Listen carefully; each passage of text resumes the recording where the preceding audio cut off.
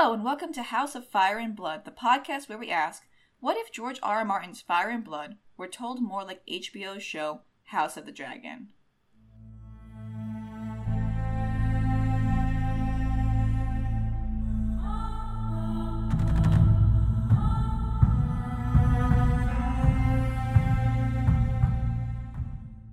Hello and welcome to House of Fire and Blood. My name is Caroline. I use she, her pronouns, and I'm here today with Gretchen.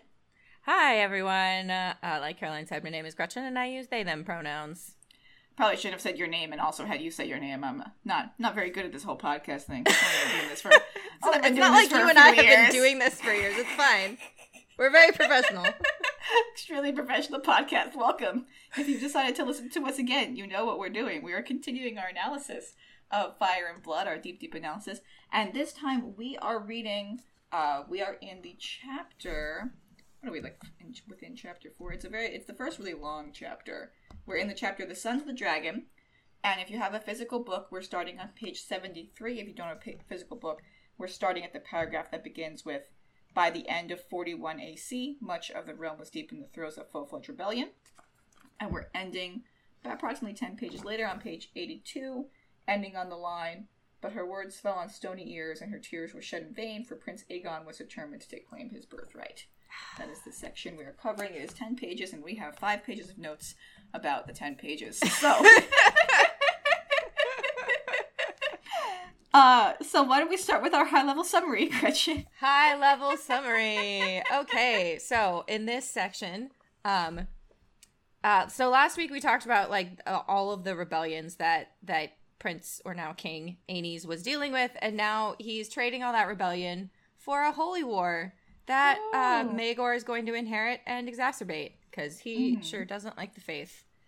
Yeah, so finally that issue of issue of bigamy and incest is finally coming to the forefront, which, Aegon, Visenya, and Rhaenys just kind of rolled in with their dragons, and the faith was like, let's not make a big deal about it. Mm-hmm. But then once the dragon lords seemed kind of weaker, the faith's like, okay, we're not really okay with your incest and your bigamy. We were pretending. We were being polite. We were, in fact, never cool about this. Right, exactly. We just didn't want to get burned.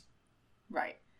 So these holy wars start up, and very early on in these holy wars, our good boy Aenys just dies. Yep, sure does. Dies of anxiety, maybe? We'll see. He was poisoned. Poisoned by who? Poisoned by the dark, spooky, scary Visenya Targaryen. If someone dies, blame a spooky, scary lady. I just imagine her, floating into the room on, a dark cloud, spooky, scary Visenya.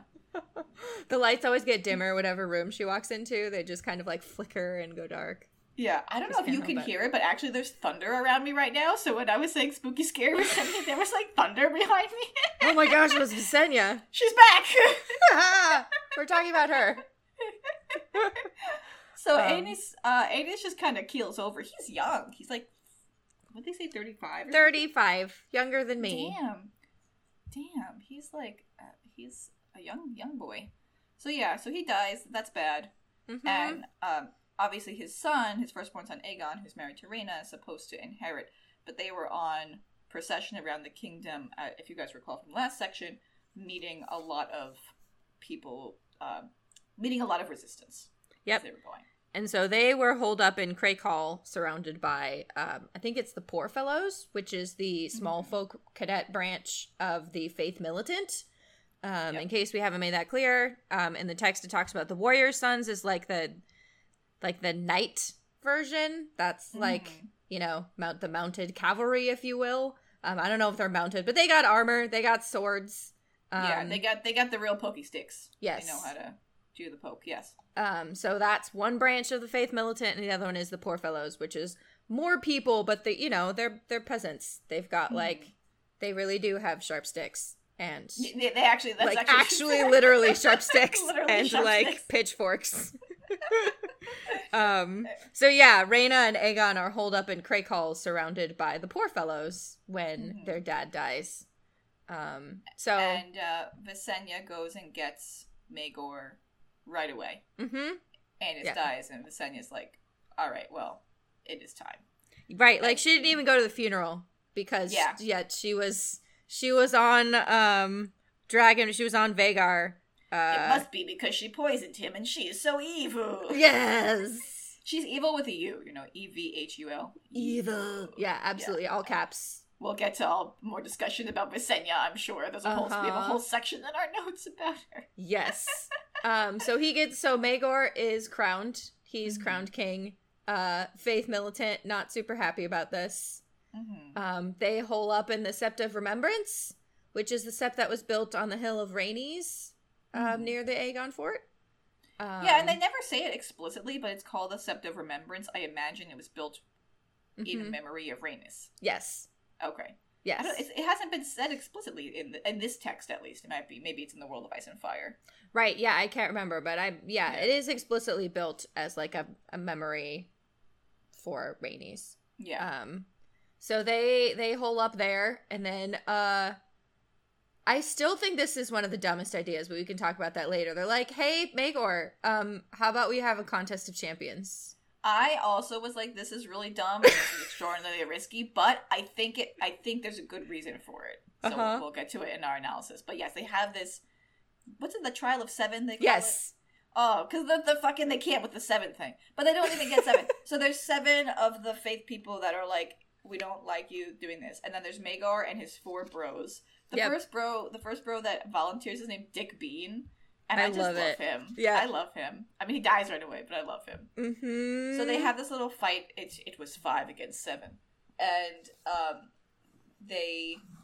Wait a minute, was it when Ned goes to the Tower of Joy? Is it 5 against 7 or 3 against 7? 3 against 7, I think. Damn it! Oh, I wish there was a parallel there. Too bad. So they have this little contest, and Maegor does win, but barely. Yeah, he just scrapes by. He gets a very serious bonk on the head, and is like unconscious for some period, or like almost a month. They don't quite say unconscious. They're just like he's like in bed for that time. So I don't know if that it's he laid in bed for a month. Yeah, I mean, I don't know if it's that he like was actually unconscious or not. But it says for 27 days, Maegor Targaryen lingered at the point of death. At the point of death. One thing I want to talk about as we go forward in our analysis here is, did he suffer a traumatic brain injury at this point? Because his behavior going forward is exceptionally more violent than his behavior previous to this. Right, if we believe the Maester stories. Yes, exactly. And some of which I do and some of which I don't, and we can talk about why. Right, exactly. The reason I say that is I have limited experience with traumatic brain injuries, mostly through work, through clients of mine who have had injuries and mostly have like memory issues, but also have aggression problems. Yep.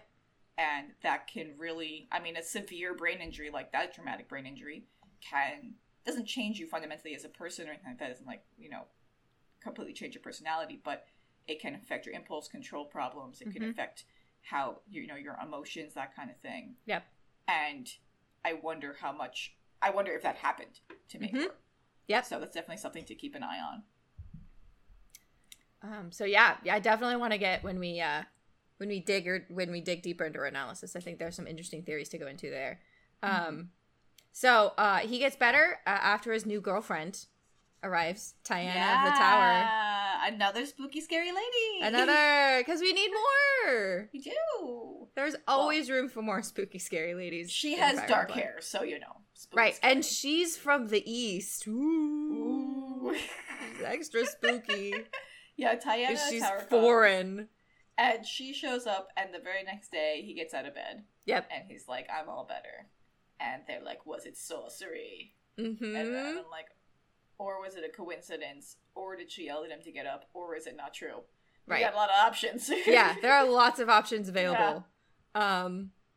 So yeah, once he gets up, he doubles down on fighting the faith. Does a pretty good Tywin impression by immediately destroying all the small folk. He says, you win that sept? Not anymore. Yep. Just goes ham on the poor fellows, and they're basically just recruits the lords of Westeros and is like, would you like to defeat all of these peasants? And the lords are like, yes, please, we would. And then they Yes. do. But he also burns Deceptive Remembrance. Yes. And with, like, a lot of the Faith Militant inside. And the text indicates that after that, their numbers they were never a strong force again. Yep. After that. Yeah. He takes out, like, the cream of the crop. And then everyone's like, ooh. And then he's like, so we're going to take out the rest of them. And the lords are like, yes. Right. We're going to take out the rest of them. Right. We're very loyal to you because we're choosing this willingly. Uh-huh. Right. So he basically just shatters all of the Faith Militant. And it says they're never able to recover, though I think that currently now in A Song of Ice and Fire, we're starting to get a comeback. Until Cersei. Until my Cersei. girl Cersei slides in. And she's like, you know what's a good idea? Faith. Let's arm the Faith. Let's arm the Faith. Yeah, let's bring them back. Yeah. They were super great. I don't know what Maegor had against them. It's fine. So yeah, and then he gets married again to his new girlfriend. Third wife. Woo. Yeah, number 3. Yeah. The numbers are going to keep going higher, but right now we're on 3. 3. Well, Alice, what's his second wife's name? Alice Haraway, yeah, Haraway. She seems to be into it because the text describes that she comes back with Tyenna. Yeah. And, like, they came back from the east. And, the text also says, like, on their wedding night or whatever, they, like, basically have a threesome. Yeah. And I'm like, are y'all just, like, is this, like, a throuple? Is this, like, a polyamory thing? Uh-huh. Are we, like, Poly Pride represent with Maegor the Cruel? You know, like, I don't know how I feel about that. Like, but okay. Like, she's participating, and I'm like, you should have included your first wife. It's not nice to leave your first wife out of your choices. Right. About I mean, wives. was Cerise even invited? Right, exactly. I mean, she's probably just upset she wasn't invited. She probably would have gone. Right. Probably would have been down. I don't see why not. You know, it's fine. Yeah. And then we get back to our girl Rhaena. Our favorite. We love her. Yes. And she's now pregnant. Yep. With her brother's kids. Yeah. And I say kids because she has twins. Twinsies. The first of many female twins in the Targaryen line. Yeah, there are. We were talking about this before. There's a lot of Targaryen female twins. Mm-hmm. I can only think of one pair of twins that are male and female. Uh-huh. And I can't think of any that are male. Yeah, and it makes me wonder, I'm not even sure if there are any male twins in the entire... In Song of Ice and Fire there are, because you have, like, those two guards that, oh yeah, Eric and Arik. And that's another one, actually. I'm thinking of a different pair. So it's Eric and Arik during the dance, and then Olenna Tyrell has her guards that she just calls left and right. I forget their actual names. Right. Oh, the red, and then there's the Redwine twins. If they're not the same, then there's Cersei. There's the Redwine twins. Yes. I'm not sure if those are left and right. I don't remember. But they're all, like, they all pop up as, like, various guards. Yeah, they're almost always guards. Interesting. Yeah. But yeah, in terms of the Targaryen family tree, they never have male twins. Yeah, that is very strange. And they only once do they have a male-female pair. Unless, of course, you think that Cersei and Jaime are secret Targaryens. Of course, I forgot about the secret Targaryens. How silly of me. I'm sorry for those of you who believe that. I'm not a fan of the proliferation of I am not sorry to those of you who believe that. You're wrong. Everyone's entitled I don't think to Tyrion is one either. Everyone's entitled to their opinion except for that one. That's an incorrect opinion. The only secret Targaryen is Jon Snow. Stand by that. And Mira Reed. Okay, listen. Oh, I'm kidding. That's his secret twin sister. Yeah, of course. Uh-huh. What if she's a Targaryen, but he's not a Targaryen? Oh, she's the real secret Targaryen. Yeah. It's Mira Reed. Oh. It's subverting our expectations. No, I definitely buy into the Reed kids are Ashara Dane's kids. Big fan. Oh, you think so? Yeah. Oh, that'd be cool. That Ashara Dane married Howland Reed, and Mira and Jojen are her kids. We don't know who Ashara Dane married? No. Oh. Well, she supposedly died. Is she the one that threw herself from the tower? Right. Supposedly. Interesting. All right, we'll have to talk about this more. Yes, and another time we can talk about my theory. Another time when we're not. We'll talk about a totally different book within the same world. Very different yeah, very different theories. That's a very interesting. I hadn't heard the theory. Anyway, back in this book. But yeah, yeah, and so Rhaena has kids, and Aegon's like, look, I know that my uncle has already been crowned and killed a bunch of people, but now is the time that I want to claim my birthright. Now that there's already a legitimate king on the throne. Yep. Now that he was crowned and everyone saw it, and my mom went to the coronation. Right. I think this is a good time. Now is the right time. Oh, and Rhaena says, "You dumb." It's like, what the fuck? I just had 2 kids. She's like, she says, I would die for you, for your right, whatever, but I won't put our daughters in jeopardy. And he's like, I would. I sure would, though. I sure would. Oh, man. The one time Aegon has a thought. It's terrible. It's a very bad idea, and no one can dissuade him. All right, so let's get into our analysis then. What was the Maester thinking? All right, what are the biases here? Major anti-Maegor vibes. Yep. Major. Just like, and this is what I think is so interesting about this section is like, I'm trying to think about it and like all the different iterations it could be. Because it could be 100% true, right? The Maester could have all the facts correct, that Maegor was doing all these awful things, whatever. It could be 0% true. It could be somewhere in the middle. Undoubtedly, it's somewhere in the middle. Yep. Right? Mm-hmm. Kind of in the same way that House of the Dragon interpreted the dance with Rhaenyra and how Rhaenyra acts. So that's how I was trying to approach Maegor, just because, I don't know, I think it's more for 2 reasons. I think it's more interesting to think of him as a more multidimensional person than just like a bad guy. What, you don't find him as just like a straight sociopathic asshole compelling? Weirdly enough, I don't find him compelling. It's like how I don't find the Mountain compelling either in the main story. It's like, wow, he's evil. Right. Good, great, thanks, Thank you. Okay, danger. Guess I can easily just root against him then. Right, exactly. It's nice and simple, straightforward. So I think it's definitely more interesting to think about Maegor in that kind of way. I also think it's just probably more correct. And I am kind of searching for the quote-unquote truth in this fictional text. Right. So, but the Maester... I mean, why does the Maester have such an anti-Maegor vibe? Why? Yeah. Oh, that's a really good question.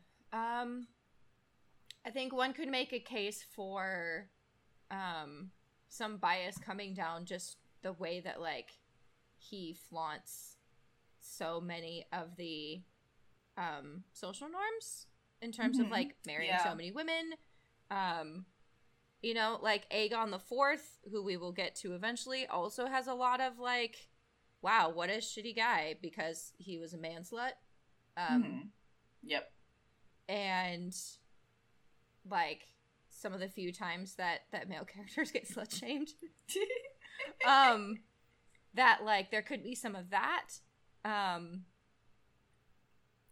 don't know. Like it's been hard for me to figure out like why he really doesn't like Maegor. I do think a lot of it has to do with his personal choices, though, because but like as the Maester's choices or the Maegor's personal choices, that like Maegor is being like deemed a monster based on like personal relationship choices, and some of them get really bad. Like we haven't really gotten to any of the bad ones. Right now, he's just like a dude who's married 3 women.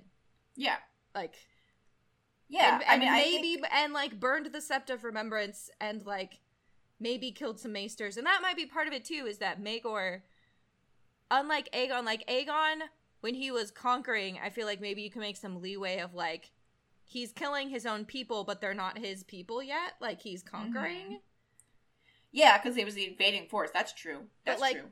Once you're the king, and then you start murdering people in the country that you're ruling, people start to think differently. Maybe it's like, wow, he's killing all of these maesters and septons. Like, what a terrible guy. He's murdering his own people. I definitely think that's part of it. I think the other part of it, and we'll have to save more detailed analysis of this for later on, it's how the story unfolds. Right. And the fact that, like, Maegor doesn't, like, quote-unquote win in history. Yeah. I also think this section of Fire and Blood is so heavy on the Dance of the Dragons, it's like half the story later on. Mm-hmm. I do think the Maester is planting seeds for the reader to recognize these like bad Targaryen archetypes, so that it's easier to archetype Rhaenyra. Yeah. I think that's what it is. It's like he's like Visenya, spooky, scary. Maegor, cruel, bad, doing these bad things. You know, look at his bad marriages. Like later Rhaenyra will be slut shamed for like Laenor dies and she gets married, right away to Daemon, that kind of stuff. Right, and like Daemon and Maegor, like I can see Maegor as like a Daemon prototype. Yeah, and I think the Maester writing this knew the entire history and kind of knew what he was writing up to, and whether that was a subconscious bias or a conscious bias, sort of knowing that however he wrote this, he had to make it so that the correct thing was that the male inherits. Like he had to like set it up so that the system of Westeros is legitimate. Yeah. So I do think that a lot of these biases come down to like kind of looking at the text as a whole and how it affects Westeros at the time he's writing the text. Ooh, I like that. I like that a lot. That like he's trying to tell history with that kind of the end of history in mind. Right, exactly. Knowing where it goes. And history is written by the victor. I mean, that's the concept, right? It's kind of like how we write now about the atomic bombs in Japan. Uh-huh. Us dropping atomic bombs in Japan was a war crime. Yep, sure was. It is a definition of a war crime. Mm-hmm. But nobody talks about it that way because we won. Right. So, we didn't get punished. Nobody went to jail for doing that, but that was absolutely a war crime. But it's like, whoever wins gets to write the history. Right. Knowing how it turned out. Mm-hmm. So right. I definitely think that's part of it. Yeah, no, and I like what you're saying about trying to eventually delegitimizing Rhaenyra. Like, especially with a lot of these female rulers, and we will get to it when we get to more of Rhaena's story, that, like, he really has to paint the usurped women in these lines as, like, spooky, scary, mean... Spooky, scary skeletons. Yeah. Yeah, Caroline sent me something about spooky, scary ladies last night. My brain immediately started singing spooky, scary skeletons, but, like, inserting, like, spooky, scary, like, ladies. Let's see. Spooky, scary, Westerosi ladies in the country. I don't know. Right. We'll figure it out. But anytime there's, like, a woman who's either, like, angry that she should have been in power, like, they're like, wow, what a bitch. And has a legitimate claim, because some of them they spend time on, some of them they don't. Like, who was the Storm Queen? Argella? Yes. Was it? That there isn't time spent on, like, and she was evil and dark and sorcery, because, like, she wasn't a Targaryen pressing a claim.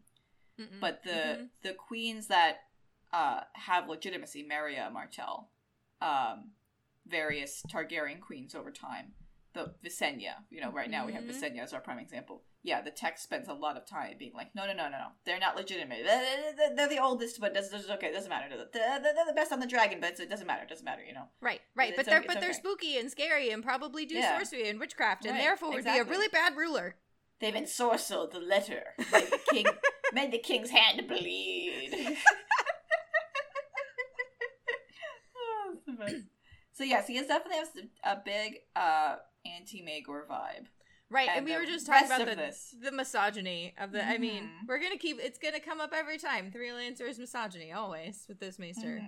But, like, all of Maegor's wives and girlfriends are basically, like, slut-shamed and accused of sorcery. Except for poor sweet Cerise Hightower. And I had this note of, like... I realized at one point last night when I was typing notes, and I was like, wait... I wonder if this is Old Town bias. Probably. Because she's Cerise Hightower. Yeah. Like, you cannot say that, like, and the Hightowers have always, like, been in charge of, like, the Maester College or whatever, they're, like, highly connected. It would be, like, slut-shaming, like, your old college president's daughter. Like, you just don't do that. So, like, it's fine to, like, every wife of Maegor is, at this point in the story, is, like, a terrible slut and probably does a sorcery and is, like, very evil and bad. Except for, like, poor, sweet Cerise Hightower, who is just waiting, the pure, perfect Hightower, his first wife, his only true queen is just like perfect and waiting for him to come back to her. And I'm like, yeah. Interesting that it is the daughter of the Lord of Oldtown that you have such a strong need to say is like the best wife. Yeah, I mean, I think that's absolutely true, and then also was like, she was the first wife, so it's easy for people to believe, like, yeah, she's the legit one, and these rest aren't. Mm-hmm. I wonder if the story would have been different if she had been in King's Landing, because at this point, she had returned to Oldtown. Yep. So she was separate from these other people. Mm-hmm. Like, I wonder if she would have been included in the wedding, if she would have been, like, would she have been invited to the threesome? If she had been there? Mm-hmm. Would she have done it? I don't know. Maybe. Who knows? Yeah. I mean, she's, 10 years older? 10 years older. So, but yeah, there's definitely a lot of that good old misogyny. I mean, and that continues also with Visenya. Right. This is where we start to get into real Doc Visenya stuff in this section. Right. And Tyanna of the Tower, who we've talked about. I just love that, George has the line, many queer tales are told about her, and then it's and she had a threesome with another lady, and I'm like, George, I see you. I see what you mean by queer. Gretchen, you know what's great about this line? We both put this in our notes. Both of us quoted it directly in our notes, and then we combined our notes, and I was like, oh, there it is. Yay. And it's so funny, because in text it says, many queer tales were told about her, ... And I'm like, is that a pause for me to laugh, George? Is that where you're pausing so I can laugh because you made a joke? I see you. I see your gay joke. I like it. Yes, thank you. I appreciate it. This is the kind of gay pandering that I will accept. Yes, I'm here for it. Completely. Also, that should be a show. The Queer Tales of Tyanna of the Tower. Oh, so many of these things. I'm like, I want to see this. Ever since we said on our podcast that Danis the Dreamer was just a really avid environmentalist, I've been like, I just want that television show. I think about it all the time. I think about it as a side tangent. I think about it all the time that what if the situation was that the Targaryens were kind of already being run out of Valyria because they were doing incest and nobody else was. Yes. And at the same time, Danis the Dreamer was like, Dad, there's this really bad thing going on. And what if they got to a crunch time kind of situation where they kind of had to leave? And the dad was like, well, my daughter had a prophetic dream. And that dream is that we have to leave Valyria immediately. Yeah. And she was like, yes, I had a prophetic dream. Yes, that's definitely what it is. And they faked a prophecy together to get House Targaryen out of Valyria. Yep. No, I am into that. I love the idea that that the prophetic dream is just a cover.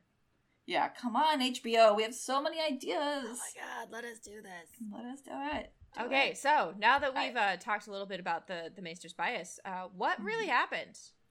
I have no fucking idea. There's so many options for what really happened in this section. And I love all of them. I don't know, where do you want to start? Oh, there's an interesting citation. Are you talking about the Bank of Bravos? Yes. So when we talk about sources in this and trying to figure out what really happened, I think a really good source is written letters, and letters will come up more and more throughout the story as they get used more and more. Mm-hmm. Particularly letters from or to people who have no skin in the game. Right. And there was a guy from the Bank of Bravos who was at Oldtown chillin', and he wrote a letter home saying the High Septon was the true king of Westeros in all but name. Mm-hmm. And I think that's a really good indication of what people were saying and thinking and feeling at the time, because this Iron Bank of Bravos guy isn't biased, and or has less bias maybe than others involved, and it's actually written down. Right. So it's something that's a really nice solid citation, as opposed to other stuff in this section where it's these words were definitely spoken, and who knows if they were. Right. A Maester may not have been there, but Visenya definitely told Maegor that he is the better king and his brother and is a weakling, and please just believe me that she absolutely said that. She definitely did. That's exactly what happened. Well, right. I don't understand the problem. But yeah, when he quotes a letter, I feel like we can, because someone could check for the receipts for that. I mean, not a lot of people, but the receipts could be checked, and conceivably, you're less likely to lie or distort a letter.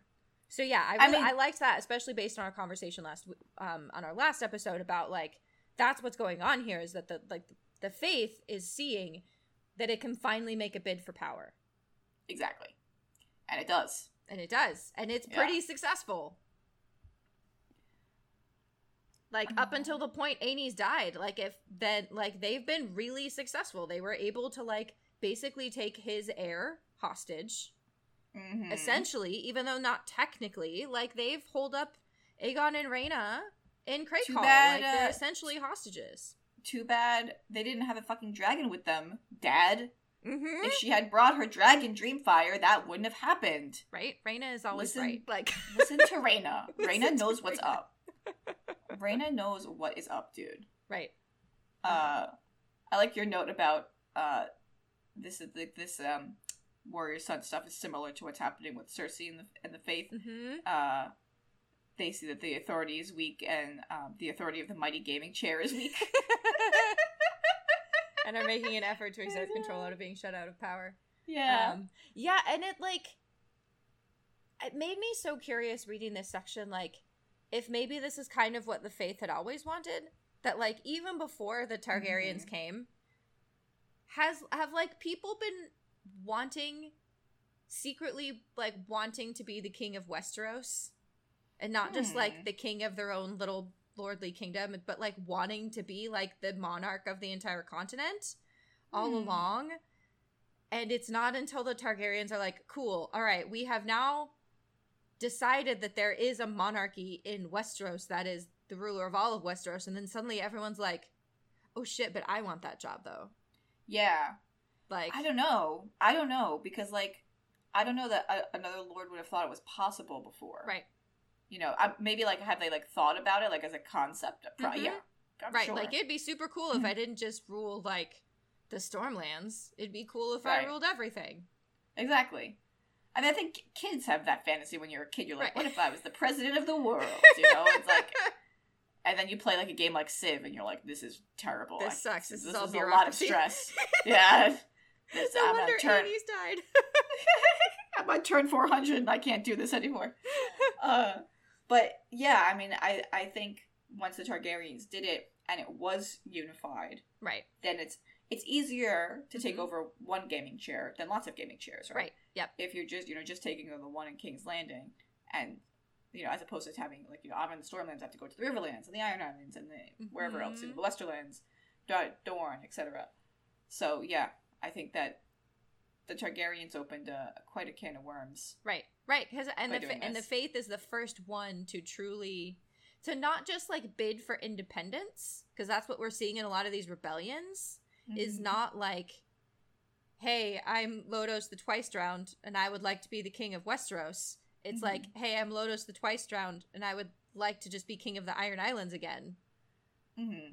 But, like, the faith here seems to be making a bid for absolute power. That, like, they're like, no, we want to be the king of Westeros, actually. Yes. What if it was me? What if the High Septon was the king of Westeros? What if we had a theocracy? Yeah! I think that sounds great. I think that it's something they can bid for because the Seven is practiced throughout Westeros. Yep. You know, like, the faith of the Seven is the predominant religion. And therefore they kind of have automatic support from all areas. I do think is also part of it is, like, a genuine faith. Like, I think, you know, this is a religion, a spirituality within this world, and undoubtedly a lot of the people, if not most of them, genuinely believe it. And, like, I'm sure they were horrified when the Targaryens came in. And the Targaryens are like, they're foreign conquerors. They, like, invaded. They brought, like, their incestuous multiple wives thing, and demanded acceptance, and, like, the faith couldn't say anything at that point, but that goes against core tenets of the faith. So, like, there's no way the Septons at the time were like, this is great. They definitely were, like, biding their time and waiting for a chance to launch against this. I think that's very fair. And I think the small folk probably were too. I never bought that the small folk loved Aegon or anything like that. Like, they just couldn't do anything about it. Right. Right, yeah. I mean, you're the bottom rung of this wheel. That metaphor doesn't make sense, but, like, whatever, I don't care. This wheel ladder. You're the spoke in the dirt on the wheel. There you go. Yeah. You're the spoke that's, like, in the mud. Yeah. I mean, it's kind of similar to, like, presidential elections, where, like, we know there's a cycle through which we get to pick who's president, and every few cycles we have one we really don't like, or, like, every individual... No, it's never a situation where every individual's happy. Right. But you just kind of have to wait it out and know that, like, at some point there's going to be a chance to change what's happening here. And I can't do anything else about it right now. So I'm going to keep getting my Dunkin' Donuts and living my life until it changes, you know? So you just made me think of, like, that whole thing about, like, every time a Targaryen is born, like, the gods, you know, flip a coin. Which, like, we will talk about how that's totally overblown. But anyway, of, like, thinking of that is, like, do we have a Democrat or Republican Targaryen? Yes! These are all Republican Targaryens. I mean, right, like, they're all authoritarians. Yeah, exactly.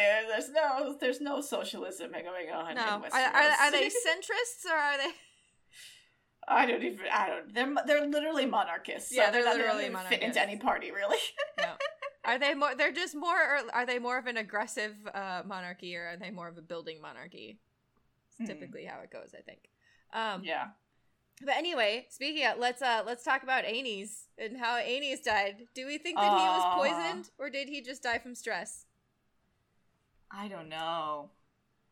So this is why I don't know, because so the options are he died of some natural cause, or somebody murdered him. Right. I don't think, like, suicide's an option. I don't think he, like, killed himself or anything like that. He was so young. Right. Which makes me hesitant to say it was natural causes, because it's like, it's not impossible to die when you're 35. Right.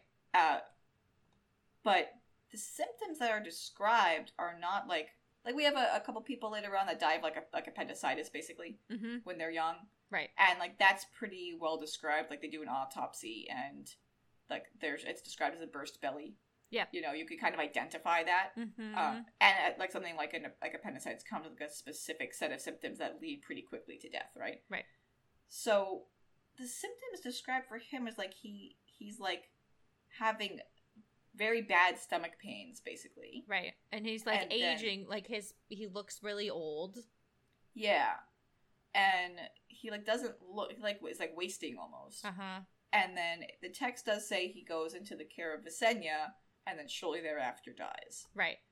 So... Or, like, no, it says he recovers for a while, and then suddenly dies. Yeah. And that's what they say is, like, kind of suspicious. Yeah, it seemed to improve for a time, only to suffer a sudden collapse when word reached him that thousands of poor fellows had surrounded Crakehall. So... a sudden collapse sounds like a heart attack. Right. You know, so, like, maybe he was just, like, generally sickly, and then the stress gave... I mean, you can die from stress from having a heart attack. It's possible. It's just it's like, for me, he's just so young that it's weird. Because he's not described as a sickly person. Like, we'll run into other Targaryens that have just been, you know, some people just are sick, and that's okay. Right. So I don't know, I'm kind of all over the place, because I know they want it to be spooky suspicious that Visenya did it because she's evil, right? But I could also see Visenya killing him in a not evil way. Right. Like, because I could see her being, like, very pragmatic and being like, this dynasty that I built, my kingdom, what is her kingdom, is collapsing. And this man is not doing what he needs to do.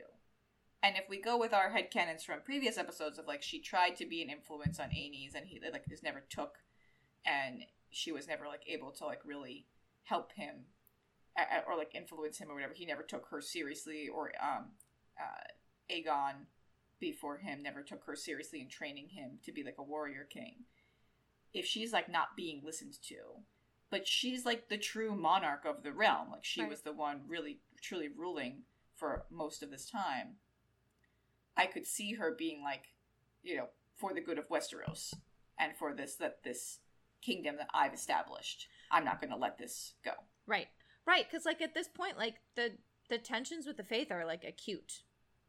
Mm-hmm. And I could see, I mean, I think this is why she crowns Maegor, which we'll get to next, that, like, I do think that Visenya believed that Maegor was the right reaction to what was happening with the faith.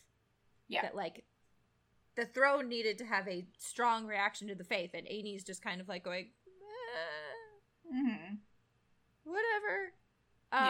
Is not doing anything about it. And I do think that Visenya believed that the faith needed to be aggressively stopped.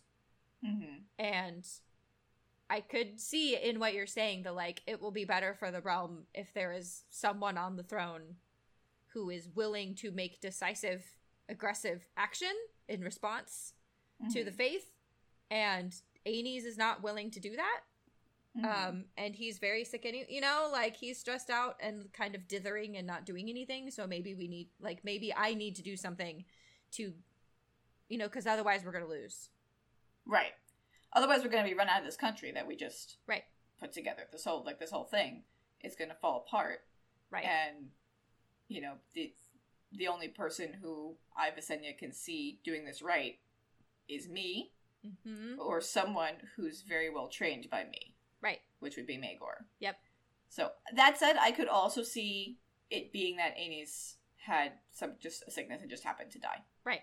Right. I mean, or, like, the entire Faith Militant wanted him dead. Like, could it not be possible that there's someone else in the royal court who was trying to poison him on behalf of the Faith Militant? Like, yeah. We know that they're out there calling him an abomination and everyone wants him dead and wants him out. Like,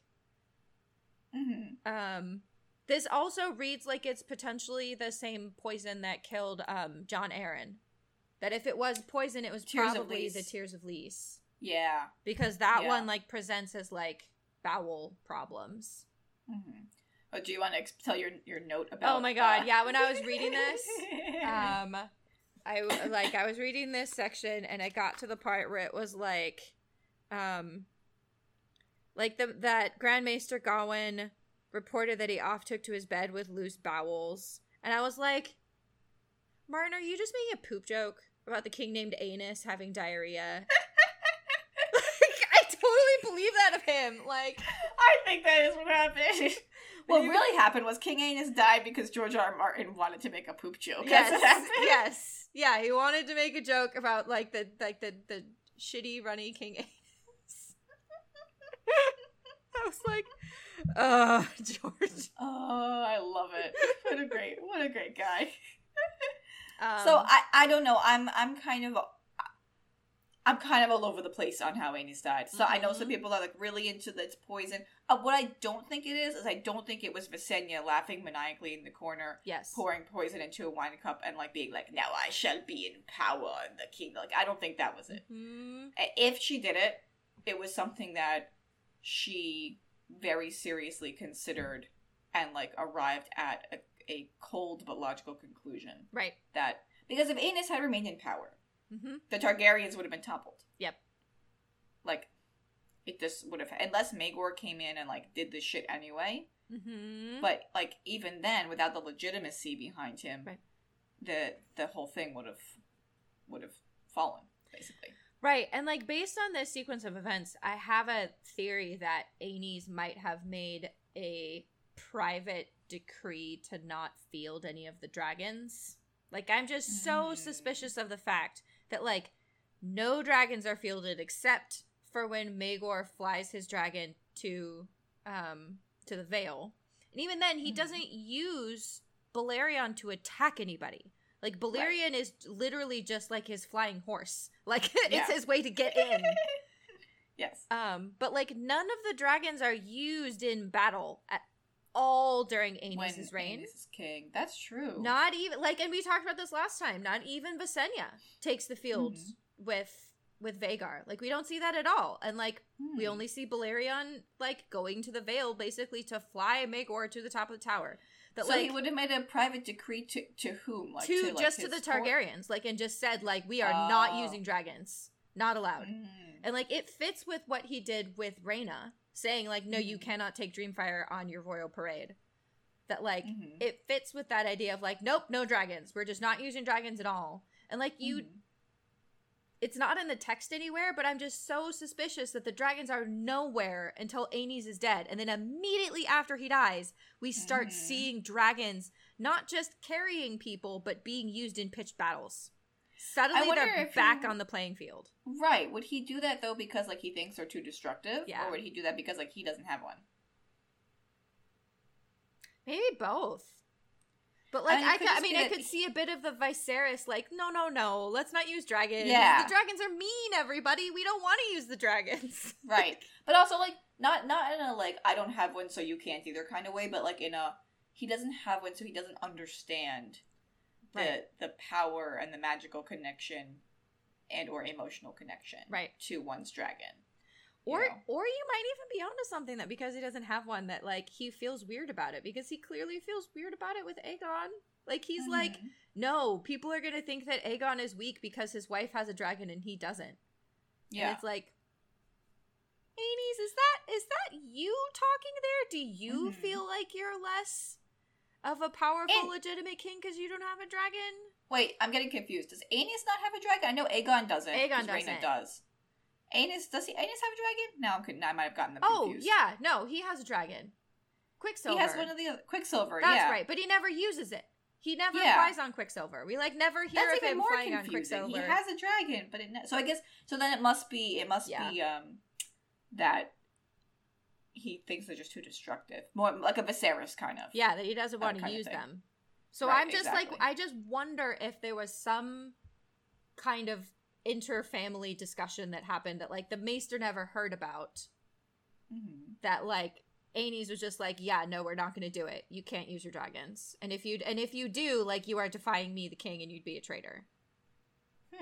I could get behind that. I think that might make sense, because you're right. They are completely absent until his death. Right. And I think that if that were to happen, that would also add into what you're saying about Visenya making, like, that if Visenya is responsible for Aenys' death, this would be a time when you're like, okay, he's not an effective response to what's happening, and he can't even let the rest of us use our dragons, which is the right, for someone like Visenya is the right response. Right. I mean, and it's clearly the right response because they win against the faith. Right. This is how you win. Like if they say, "Oh, you want to have a rebellion? That's so funny. I want to have you be on fire," you know? and that's it. And it's like, it's very effective. Right. Highly effective. Most people don't want to be on fire. Right. Exactly. So I could definitely see that. So we were also thinking about what really happened. Why did Visenya crown Maegor? We're kind of already talking about this. Yeah, I tend to think that she thought that he was better suited than Aegon and Rhaena. That she just believed that Maegor would provide the most effective response to what was happening with the Faith Militant.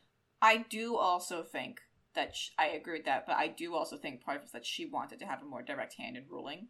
Yep. And she had previously ruled through her brother. So the next person she could most easily rule through is her son. But again, I don't think it's like a you know, tapping my fingers together in the corner. Mwahaha, I am evil and power is power and I want to rule for power's sake. I think she has been the ruler of this place in practice, if not in name, for most of her life at this point. And this is her kingdom, really. So she watched the other men, like, screw it up, and she knows she can't just claim it herself, but she's trained Maegor. And she knows what he knows. She knows how he'll be. And she can't entrust it to Aegon or Rhaena because she doesn't really know them and she hasn't trained them. Right. Yeah, I like what you just said, because I'm thinking about how it must have felt to Visenya to see Aenys, who is basically like Aegon 2.0. Like, I know that the Maester does not want to recognize that he just refuses to recognize that Aenys is actually just like the spitting image of how his dad ruled. But he is. Like, I think you and I have pretty clearly uncovered that, like, Aegon was not decisive. He didn't like being in charge. He didn't want to make decisions. But Aegon listened to his hot Targaryen wives. Yes. And Aenys would not listen to his Targaryen aunt. Yeah. That's the problem. Yes. Right. So she's watching Aegon 2.0, in which she has no say. And seeing just how badly it goes when you have a king who is a lot like Aegon, but no one to direct him in how to make good choices. Like, I can imagine how frustrating it would be as, like, an intelligent, capable powerful woman watching your, like, mediocre nephew. Yep. Fuck it all up. Fuck up the kingdom that you, like, fuck up the kingdom and monarchy that, like, you consolidated. Like, that would be infuriating. Exactly. And just be like, and especially if we go with the headcanon that when Aegon was alive, Visenya was trying to exert some influence over Aenys. And Aegon was like, no, he doesn't need, we're done with the conquering. He doesn't need to be a warrior king. Like, he's good. Like, we did it. Mission accomplished. We did it. You know? And if the whole time she was just being ignored, you know what it reminds me of? Kind of like, and I think we brought this up before, like, how Alicent got frustrated over that 10 years of just being like trying to exert power, but everyone just like not listening to her. So then Visenya gets into a position where it's like she's watching it all crumble around her, and she needs to pick someone who will not only be capable of doing the things, but will listen to the things that need to be done. And there, I mean, the only choice was Maegor. There was no one else for her to crown. Right. And I also think that, like, it makes a certain kind of sense that, like, you don't immediately go to Aegon and Rhaena, who are, like, already perceived of as weak because they are holed up. You know, like, they're basically hostages. That, like, even just from, like, a political lens of, like, you're someone who's looking and going, all right, who is someone who has, you know, who I know will listen to my advice, who has, like, the training that I trust to handle the situation, that also the people of Westeros might actually respect. Right. You're gonna go with Maegor, because they clearly, like, they already hate Rhaena and Aegon. Like, and have been, like, calling them names on parade and, like, throwing shit at them and throwing rocks at them. And, like, they have not been able to mount an effective response. I mean, mostly because Aenys refused to allow Rhaena to have her dragon, because Rhaena absolutely would have had an effective response to that and would have been like, tell it to my dragon, assholes. Which she clearly already did. She'd be like, fucking fight me, bro. Yeah, come fight me. Come at me. I got a dragon. What are you going to do about it? That, like, it makes sense for her to go to Maegor on so many levels. That, like, if she had gone to Aegon and Rhaena, I would have been like, what are you doing? Like, Visenya, that's it would have been a totally bad choice. And I guess the other thing, too, we could think about is, what does that tell us about Maegor's character? Because, as we've talked about previously, Visenya is our smart cookie Targaryen. She's our Targaryen who, like, knows what's up and is very politically minded and is good at this. She's a very good, very competent ruler. If her son was a dipshit, I don't think she would be trying to put him in power. I don't think so either. I think she made sure he wasn't a dipshit. She, like, trained him so that he had all the capabilities. He has all the aspects that she has. He's just a man. Right? So she trained him in that way so she could trust that he was capable of these things. Right. I think at this point, when she crowns him prior to the little tourney fight thing, which we'll talk about, the Trial of Seven, I think she trusts very much that he's going to be able to do this and has a good read on his character. And that indicates to me that he probably had a pretty good character at that point. Yep. I agree. And makes me think that any of the stuff prior to this about how cruel he was is probably later slander. Because it was all stuff that sounded made up anyway. Yeah, like, oh yeah, he killed the cat. He, like, killed a maester or whatever. And, like, things that Westerosi care about, like him taking multiple wives, like Visenya wouldn't care about. That wouldn't be a ding against him for Visenya, right? Visenya was a second wife. So, but then there's the Trial of the Seven. Oh my gosh, yeah, let's talk about the Trial of the Seven.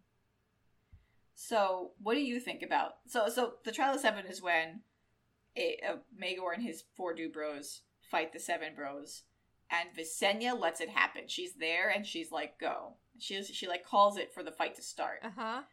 And it reads as really dangerous. Like, a really dangerous idea.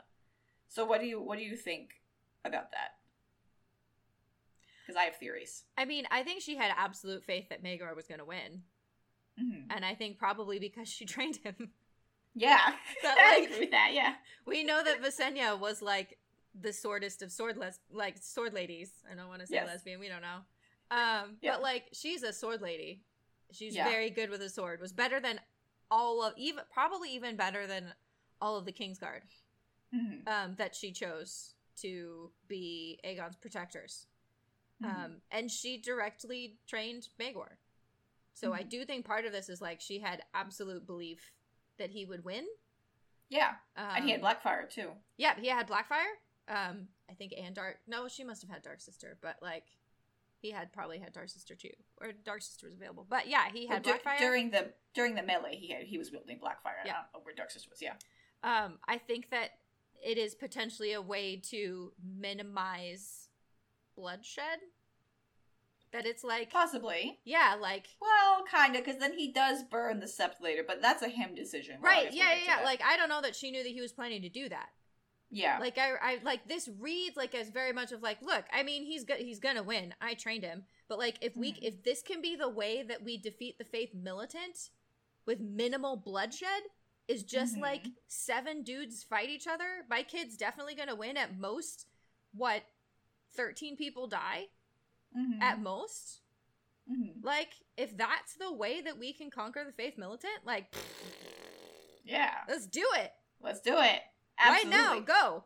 I think I agree with all that. I think she definitely had a lot of faith in him. I think 2 more things. One, Visenya strikes me as the kind of person where she's like, well, if you lose, you didn't deserve it anyway. Yeah. You know, like, if he had lost, she would have been like, then it wasn't, then I was wrong. He wasn't it? Yep. But I think there's another layer to it of her knowing if and when he wins, it confers him legitimacy. Yes. In the faith. Because the whole is like, oh, well, the gods will grant the, the true ruler, the victor. So really, whoever, we're going to let this happen because this is up to the gods what happens. Right. It's a way to confer legitimacy when the quote-unquote actual legitimacy is Aegon and Rhaena, that like this gives him a legitimacy that like Aegon and Rhaena can't really fight against, even though all of this is fake. This is the thing. Right. Like, I have this note later on that we could touch on now that like I love the discussion after the trial of the 7 when they're all just going like, well, do we want to let him win? Like they're just sitting around and I'm like, all of this is fake. Everything that you're doing, all of it is fake. None of this is real. You are sitting and debating like, pretending there are actual laws that matter that will decide who the like real, heir of an invading, conquering dynasty. Like, this is all fake. Right, exactly. And you made it up, my friends. You made it up. And it's so funny to me that they're like, well, if you beat our champions, then you get to be the real ruler. And then he does. And they're like, wait, but maybe he doesn't. And they're just like pretending like these laws are legit and make sense and are real. And it's just very funny to me. Yes, I completely agree. But I think Visenya, it's kind of funny to me. Like, Visenya let that happen. But like back when like Aegon the Conqueror wanted to have like a tourney for his knights or whatever, she was like, no, tourneys are fucking, melees are dumb. That's not gonna, that doesn't mean you're a real knight or like that you're actually good at this. And the fact that she kind of looked at it and said like, aha, like this can be politically useful for me. I can avoid bloodshed. I can confer him legitimacy in the eyes of the faith, and I can confer him more legitimacy than the other kids that have the technically better claim, Right. So I do think it was very politically calculated on her end to let that happen. Because if she didn't want it to happen, she could have shut it down. Yeah, she absolutely could have just been like, no. And that was part of what I thought. So I'm glad that we had this discussion when I was reading this section. Is like, they could have just been like, no, Balerion, Dracarys. Okay, we're in charge again. Like, they could have just done that. Well, they kind of then do. I mean, they do. So like, this is the first thing that's like, I mean, when we're talking about Maegor, like, who was Maegor? What was he really like? Because, we get, I assume most people know he gets to be known as Maegor the Cruel, right? That's like his thing. Because he does some bad juju stuff. And this is kind of where the bad juju stuff starts. Right. Post the Trial of the 7. So up to the Trial of the 7, there's not really anything. I mean, unless you're like really, really against like bigamy, and then you've got your own. And I guess like killing everyone in the Vale. but yes like, and no, because but that's the I thing, understood like, I that. can see a I political understood that reason for politically that. because they had previously put the veil down. Visenya had put the veil down by showing up to the dragon. They had conceded, and then they rebelled. So it's like the second time now some of you die. Right. Mm-hmm. You know, fool me once, shame on you. Fool me twice, shame on me. It's like you've Right. done it again. It's kind of like how sentencing works in criminal law. Like if you shoplift the first time, we give you probation. If you shoplift again, you go to jail for a little bit, and then we give you probation because you did it again. Mm-hmm. So it's like the punishment kind of increases. So, like, I can understand that logic. Mm-hmm.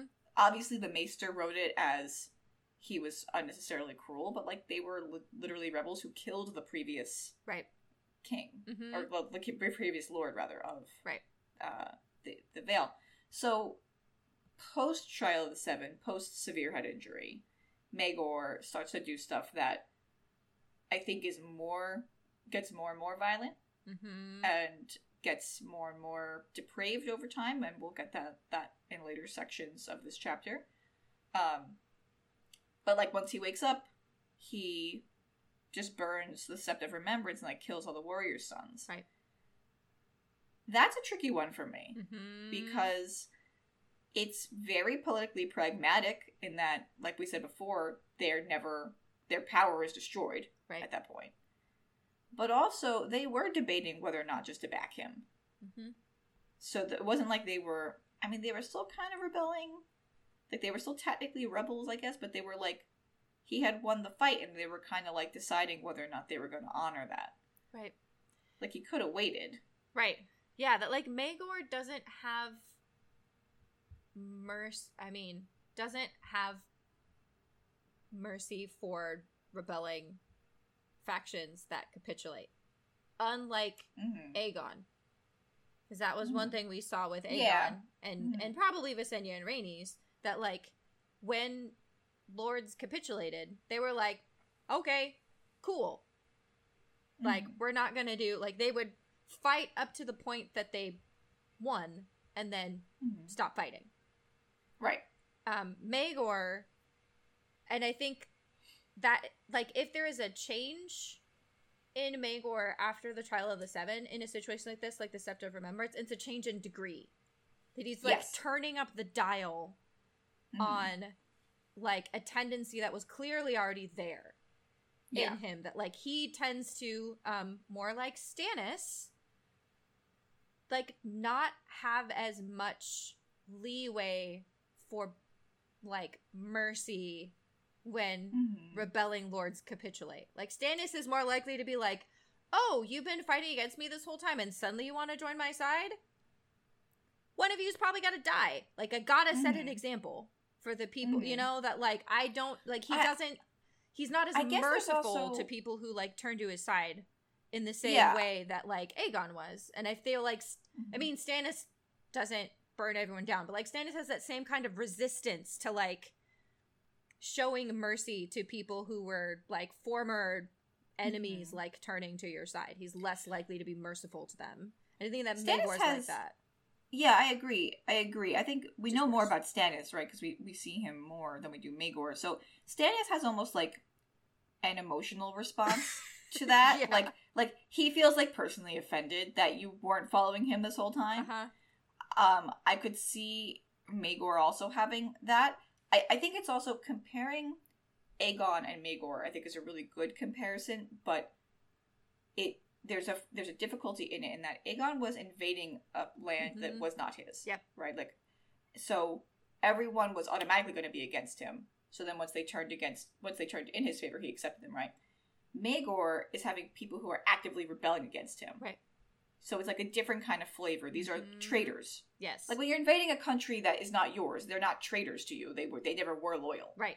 But if someone's already loyal to you and then change their minds, like they gave you an oath of fealty and then they turned on you, that's like the ultimate sin in feudalism, right? Because feudalism won't work if that's happening. Right. So I think that's also why I think that the harsher response to rebels, to like people that have broken their vow to you, makes more sense to me than like a very harsh response to a land you're just invading for the first time. Right.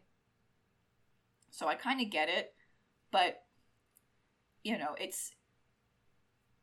the fact matters, if you're using violence or something, there's almost always some way for you to do the same thing without using violence. Right. Yep. So, as we talk about different kinds of violence, there's, liberatory violence, conquering kind of violence just for the sake of it. I think the Maester wants us to think Maegor is violent because he likes it. Yep. Which maybe later down the road he does. Right. But yeah, it feels like at this point he's not quite violent because he likes it. Like, I can see, no, I don't think so. I don't agree with his use of violence in this situation, but I can see how someone would come to the conclusion that he does, especially with the Faith. Because we were saying earlier, the Faith is now the biggest threat to Targaryen legitimacy. Yep. Like, the Faith almost killed him. He almost died. Yes, the Faith almost killed him. The Faith, was able to whip up, an army of poor fellows that's 10,000 strong. Like, that, I mean, this is a lot of people. And when you're looking and going, ooh, that is, 10,000 poor fellows, you got however many of the warrior sons, they're a legit threat. And one that, I think, as you were saying, I think rightly so, that, the Faith has its hold everywhere. They can field from the entire Westeros, because everyone, maybe except the North, and definitely not Dorne, so from maybe, the 4 kingdoms that are, central Westeros? Or 5? You mean the 7 kingdoms we united? That, they can pull from all of that. That they're the biggest threat to actually usurping the Targaryen dynasty. That, none of the other lords probably could. Definitely not at this point. And maybe not even ever. Because Westeros is so big that it's harder to consolidate power across the entire continent. But the Faith is the biggest threat. And so when you are trying to reassert control and you have this big threat, again, I don't agree with it. I'm not saying it's right. I can say at least understand Maegor's response being basically, we have to make sure that they can never be this big of a threat again. We have to absolutely demolish their base of power, which is what he does. It's a tactical decision. Yes. It's again, not to bring everything back to me playing Civilization 4, but this is one of the games I play consistently. Every now and then, I take a city and I burn it to the ground. And it's just because it really damages the other team. And it's would I have liked to have kept the city for tactical reasons? Sure. But it's easier to capture it and burn it to the ground than have to defend it. And it hurts them. Right. It hurts their score. It makes me stronger than them. And they lose that resource of that large city, right, to produce stuff in the game. So yeah, it's the same kind of thing. It's I need to strike in such a way that I cripple them. And he does. Yep. That's exactly what it does. It does cripple them. Yep. Yeah, so I think that he is, at this point in the story, not being cruel for cruelty's sake. I don't think that he enjoys it. I think he is making tactical decisions. Yeah. Well, what do we think about him, his marriage, when he gets married to Tyenna? Tyenna? I always forget how to say her name. Tyenna? I don't think it matters. Tyenna, yeah. When he gets married to her, the text says, he has to, everybody's cool with the marriage except for this, one maester. And he, comes down on the throne and, kills this maester with black fire, right? And then he's trying to get married, and none of the septons will do it, so he kills, half a dozen or a dozen septons before one will agree to marry them. I think that's all bullshit. I agree. I think that's I think that's made up. This is why I think it's made up. The text says in the same paragraph that he and Tyenna were wed amidst the ashes and bones of the warrior sons on the Hill of Remembrance. And I'm that's super metal and so hardcore for a wedding decor to have literal bones, but also that's not true. Yeah, that's made that's up. That's just not true. That's just the vibes. I mean, can you imagine? That would be a cool Valyrian ceremony if you get married on a pile of bones with your hot, mysterious Eastern wife who's got dark hair and magic, and you're and she's your third wife, and it's blood and whatever. Yeah. And also, why would he need a septon to? I mean, maybe because he's trying to make it legit with the Faith, but he wasn't married to his second wife with a septon. He did a Valyrian ceremony. Yeah. Right. Yeah. So he could have just done a Valyrian one if he really needed to. Right. Come on. I just get the sense that he just wants to have him murdering septons and maesters all the time. That if there's a chance for Maegor to have murdered a Septon, he probably will, and that makes me suspicious. Especially the Maesters, because, like, I just, like, Gildain has such a strong bias against Maegor, and I feel like part of the way he's trying to say Maegor is bad is because Maegor is murdering just the poor record keepers, just the historians. The people that are just serving. The Maesters just serve, and the Septons serve we're the faith. Just unbiased scholars. Anyone. Like, why are you murdering us? Why would he so cruel? Yeah, no, I completely agree. Yeah, I think that those stories are just bullshit. That, like, yeah, that he didn't actually need a Septon to legitimize his wedding, and if he wanted to, like, why would he kill them? Why couldn't he just be like, I'll just find another one? Like, I don't need to murder you, but I'll just find another one. Like, there are plenty of Septons. There's no utility to murdering them. If anything, it would make the faith more angry. Right.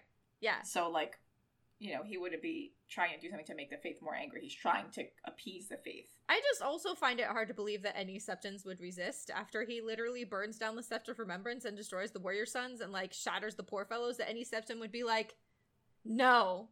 I know you just murdered one. That's a good point. You just destroyed one of our, you know, sacred places and shattered our entire army, but you know what? I'm principled. I refuse. Yeah, that's a really good point. Because I just imagine the Septons being like, sure, I'll marry you to your third wife. Do you want a fourth wife? Just whatever, just don't kill me. How many wives? Look at all the wives. Yeah, no, I completely agree. And I mean, it's not, like, unheard of for Septons to marry Targaryens in weird marriages. Aegon and Rhaena were married by a Septon. Mm-hmm. So it's not like they've always refused or some such bullshit. Right, that's a really good point. Maybe this is also, maybe part of this is aggrandizing and self-aggrandizing, because he's, it's not self-aggrandizing because the Maester is not a Septon, but aggrandizing the Maesters. Right. The Septons. To say, like, look how brave they were. They laid down their lives for their faith. But it's like, no, they didn't. Right. No, they didn't. No, they didn't. They did not, Fred. They rolled right over, buddy. Yeah. You can't. Yeah. They said, not a problem. So speaking of marrying Tyanna, whatever we want to call her, I have a theory. Okay. That I think that will be really interesting to carry moving forward. So it's about why he married her. Because it's like, okay, he's got 3 wives now. Why is he marrying all these women? Mm-hmm. And I know that the Maester really just wants us to believe that he's just like a horny man slut. Which he could be. That's fine. Which he could be. Yeah. That's fine. Whatever. Yeah. No judgment. As long as it's all consensual, it's fine. It's fine. It's totally fine. But I don't think that's why. Okay. I think that he wants whatever children he has to be legitimate. He's trying now. It feels like he's starting to maybe be at the point where he needs an heir. Now that he's a king, he needs an heir. Mm-hmm. He couldn't have a child with Cerise. Also, she's not there. He's been married to Alis for however long. No kids. Like, that he needs an heir, and in order for his heir to be legitimate, it has to be from his wife. Yeah. He can't just be sleeping. I see what you're saying. He can't just be sleeping around. Just be sleeping or having around. Like paramours or whatever. Yeah. Like, when you're the king, you can't just fuck whoever you want. Or you can, but then your kid's not going to be legit heir. If you want a legitimate heir, you have to be fucking your wife.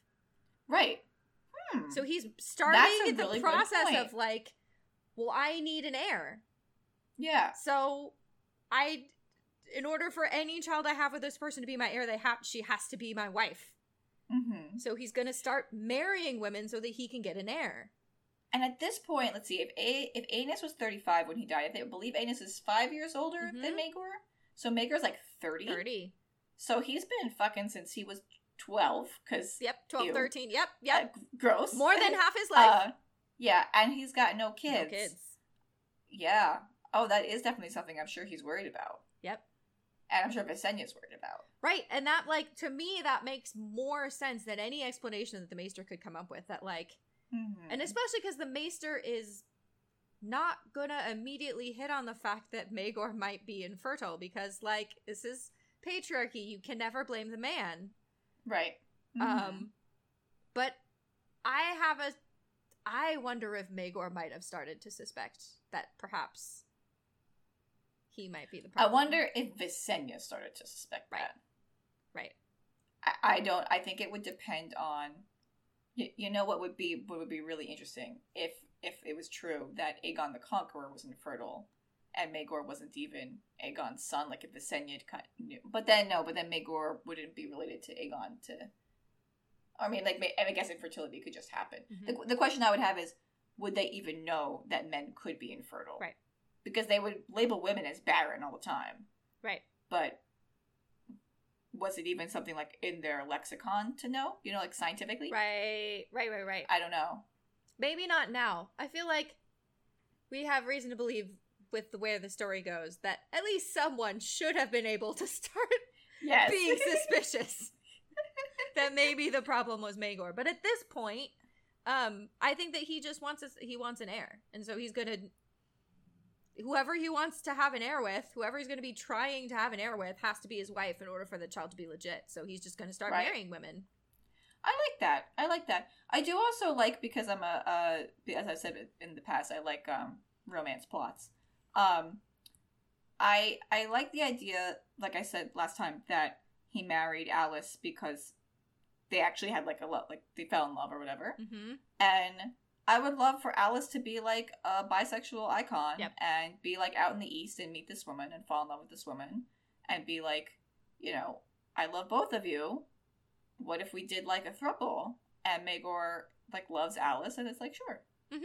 Yeah, we could do that. Then I'll have another wife and I can have more heirs. Great. Perfect. Right. Yeah. You know? Okay. Yeah. Ooh, I like that version where like Tyanna was initially Alice's lover.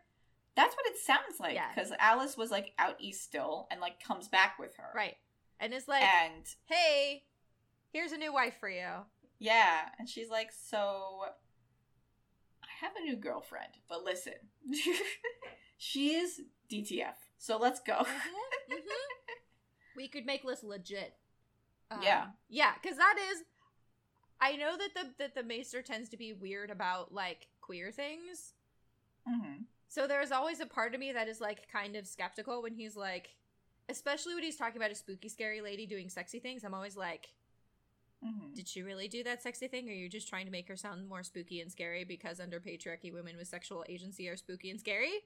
Mm-hmm. Mm-hmm. But this is one time, and maybe this is my queer bias showing up, where I'm like, I believe it. I believe that they had a threesome. I believe it. I do believe it. I believe they had a threesome. I do believe it. I think that it would be really hard for Maegor at this point to maintain two wives in the same vicinity if they were not okay with it. Right. Later on, he gets like more cruel and more controlling and stuff like that, and we'll get to those bits. Mm-hmm. But at this point, he's like a pretty regular warrior king kind of dude. Right. And I don't see him being like, you know, you girls have to get along because I've decided for this marriage or whatever. And the text doesn't say like he brought Tyanna over. Mm-hmm. It says that Alice returned with her. Yeah.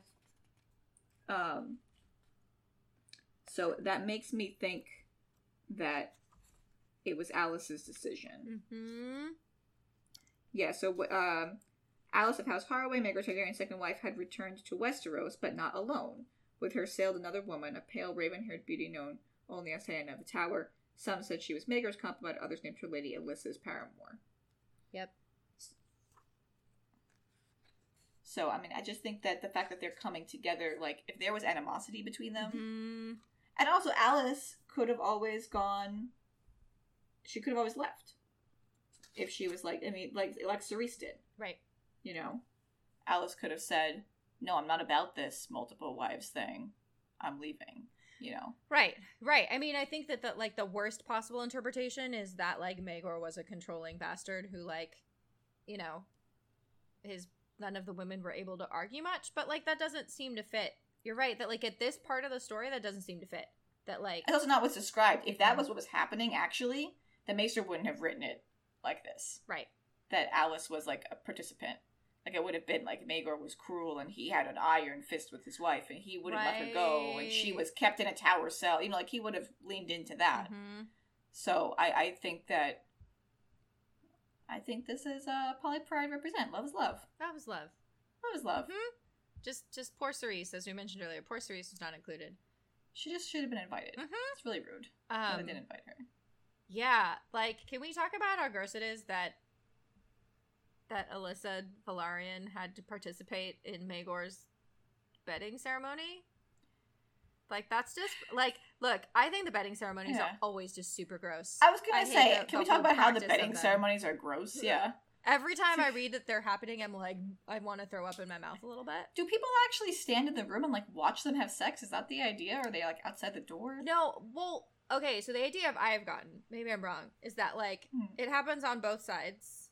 Yeah. That, like, a bunch of dudes, like, strip the wife naked and a bunch of women strip the man naked, and then they're carried off to the bedrooms and put in the bedroom and the door is closed. Like, no one's standing there watching, but, like, people are outside the door.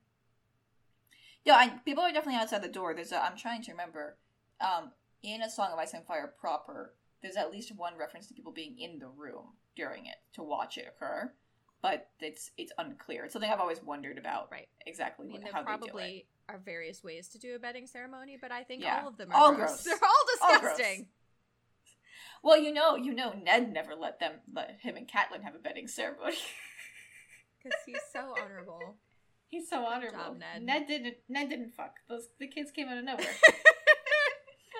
Thanks, Game of Thrones. Thank you. Oh, David and Dan. But I just feel like, I don't know. We'll get to this, but like, poor Alyssa. She has yet to be anything but just make me sad whenever I read about Alyssa Velaryon so far. Yeah. She currently has like very little characterization. Right. She's just kind of present and not doing so great. So yeah, I think to wrap up Tyanna, we can do, is it magic or did we trick you? Do you think that Maegor died? This is interesting. So here, I think we can get into the theory about like what happened to Maegor. Yeah, I had never heard this before. So what's the theory about him dying? The theory is that he dies, and that Tyanna, like Melisandre, brought him back to life. That this is kind of like a Jon parallel. And under this theory, I mean, we know that Martin loves a Frankenstein. We have it with the Mountain. Yeah. We're gonna get it with Jon. And this goes back into this like parallels a theory that I happen to believe in, which is that Jon is going to come back wrong. It's called the Jon comes back. Yeah, the Jon comes back wrong theory. That like when Jon is resurrected, he will have been dead too long, kind of like we see with Lady Stoneheart. And he's in the process of the resurrection. He's going to lose some of his humanity. He's going to come back less of a person. He's going to be more violent, more aggressive, more like a wolf. Because his soul is probably going to hang out in Ghost. Ghost, which we know is what happens with skin changers, is that their soul goes into their animal and they can eventually become merged. But like Jon's going to come back kind of like a wolf. He's going to come back wolfish. So he's going to come back wrong. And what it is possible, like I have seen people theorizing that that's what happened with Maegor. That like Maegor did actually die. And Tyanna resurrected him like Melisandre, and he came back wrong. And that's why after the Trial of the Seven, he's more aggressive, more violent. I think it fits. It's just another way to talk about what you're saying with a TBI. That like you can say he had a TBI and have the same symptoms, or like in the magic version, it could be magic. It could be magic, and he actually dies. Like, so.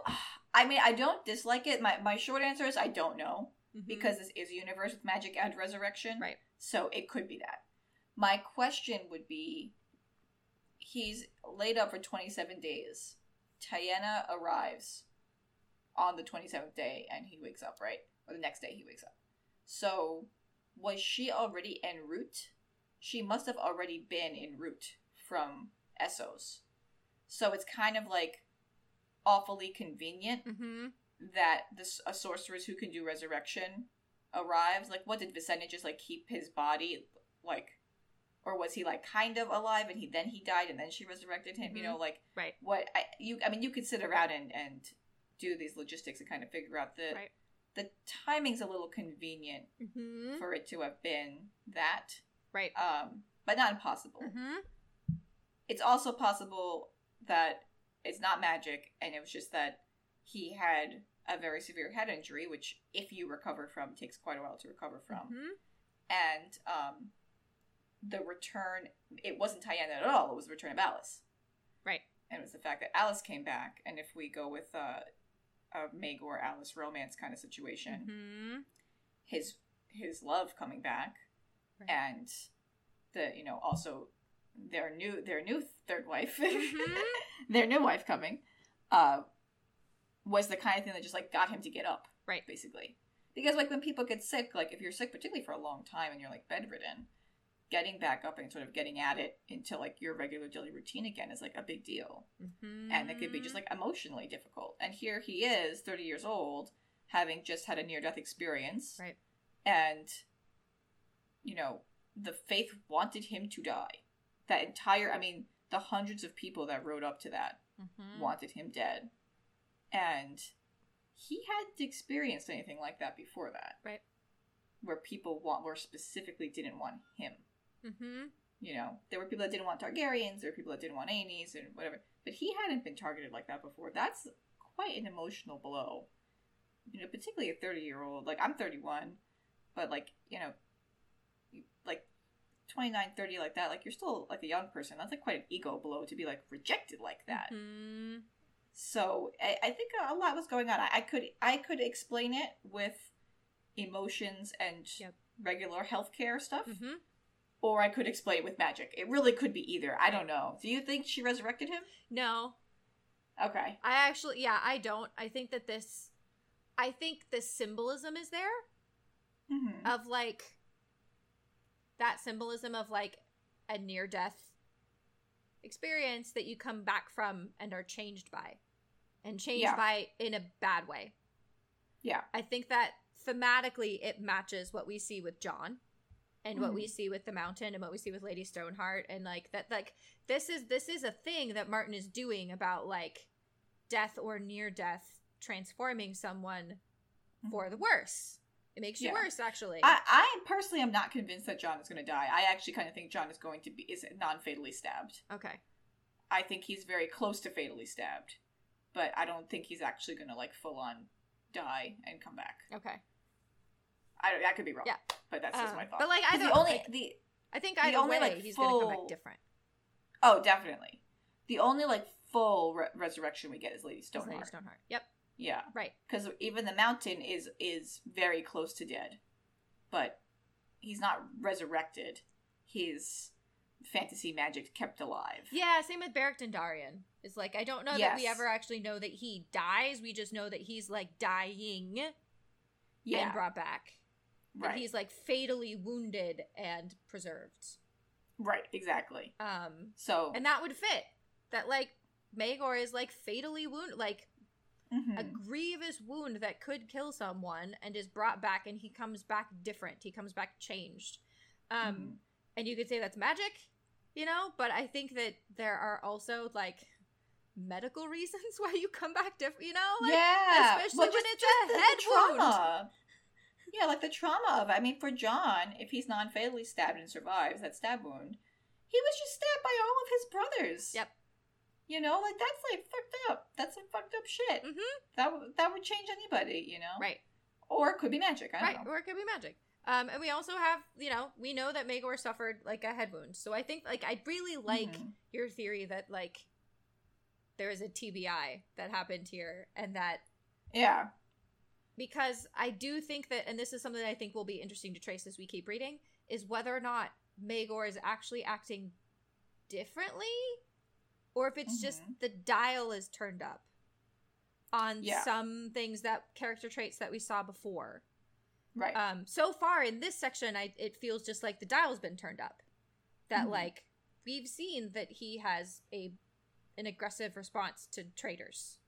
So burning the Scepter of Remembrance is more than like murdering a garrison of people at the Vale, but it is in line, just more. Right. Just the dial's been turned up. And like, I think we can trace potentially that like he's not like a new person, but he's also not just like an evil inhuman monster, which like the Maester clearly wants him to be just like not a person. And I guess part of that too is going to be, do we, as that dialing up continues, do we attribute that to, an injury? Do we attribute that to magic? Do we attribute that to how power corrupts? Mm-hmm. Do we, attribute that to society. I mean, like, or is it some combination thereof? Right. You know? Yep. And I think that's definitely something for us to keep tabs on. Right. As we go. Right. And I think that that part of that could be that he's heirless. And, like, we have historical examples of what it looks like for a male king to not have heirs and the kinds of things that can happen.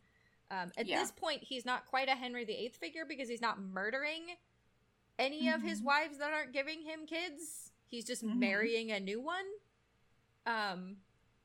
But we do have historical examples of, like, the things that men will do under patriarchal feudalist monarchies when they do not have an heir. Like, what kinds of violence they might be tempted to enact.